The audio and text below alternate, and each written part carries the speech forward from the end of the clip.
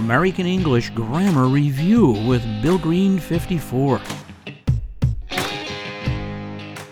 Prefix and suffix are terms used to further describe an affix. In other words, affix is a word used to describe both a prefix and suffix. A prefix is placed before a word. A suffix is placed after. New words are created from root words. Many words in English have both a prefix and suffix. There are many forms and specific reasons for adding letters to words. The main idea is to create other words with different definitions in English. Check your dictionary for prefixes and suffixes to better understand this subject. Here are some common prefix examples: dis or dis, ir or ir, un, or re. Disagree is the opposite of agree. It's defined as not. In other words, it's a negative prefix.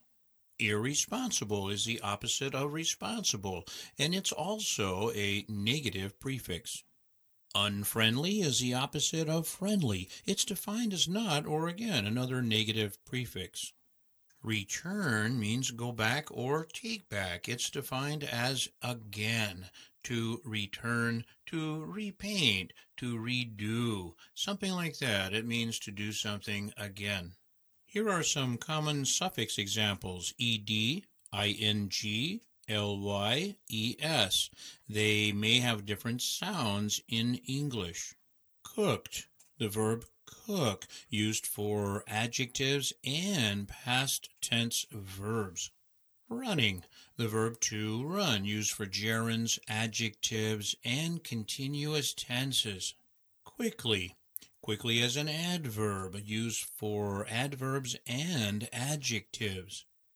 Box is a noun and verb, used for plural nouns and actions. While there are many affixes in English, the prefixes and suffixes in this exercise are regarded as the most common in the English language. Hey, I hope you enjoyed today's lesson. American English Grammar Review with Billgreen54.